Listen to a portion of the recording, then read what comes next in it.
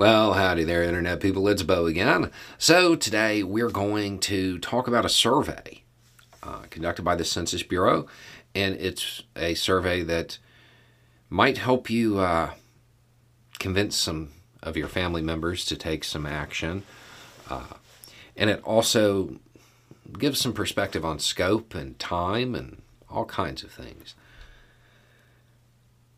Last year, 3.3 million Americans were displaced from their homes by a natural disaster. It's a little more than 1 out of 100, 1.3% of the population. Now, a third of those were only out of their home for a week or less, but 1 out of 6 never returned to their home.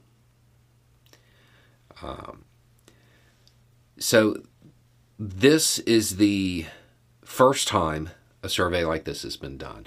These numbers are much larger than I would have expected. We can expect these numbers to go up as climate change increases and the more extreme weather becomes more common. We can expect these numbers to decline. Currently, according to, again, first year of data, it looks like Indiana, Maine, North Dakota, Ohio, and Oklahoma are the places where you are least likely to be displaced. Most likely is Florida. Go figure. So one of the things when I've talked about emergency preparedness, I always get questions from people, well, my family won't take this seriously. They don't want to do anything like this. They'll be fine. They ignore it. According to this, if you figure it out over a lifespan and everything, it's pretty much guaranteed that at some point in your life you will be displaced by a natural disaster.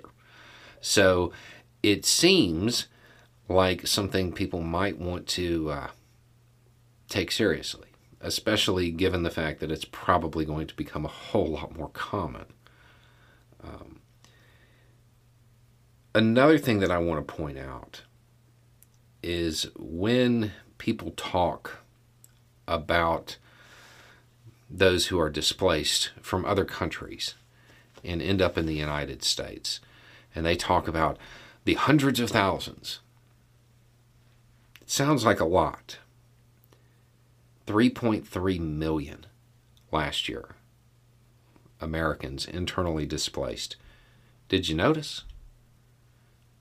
If you lived in Atlanta, yeah, I'm sure when Ian hit, you had a whole bunch of Floridians up there driving you crazy. But overall, is this something you noticed? The United States is an incredibly large country.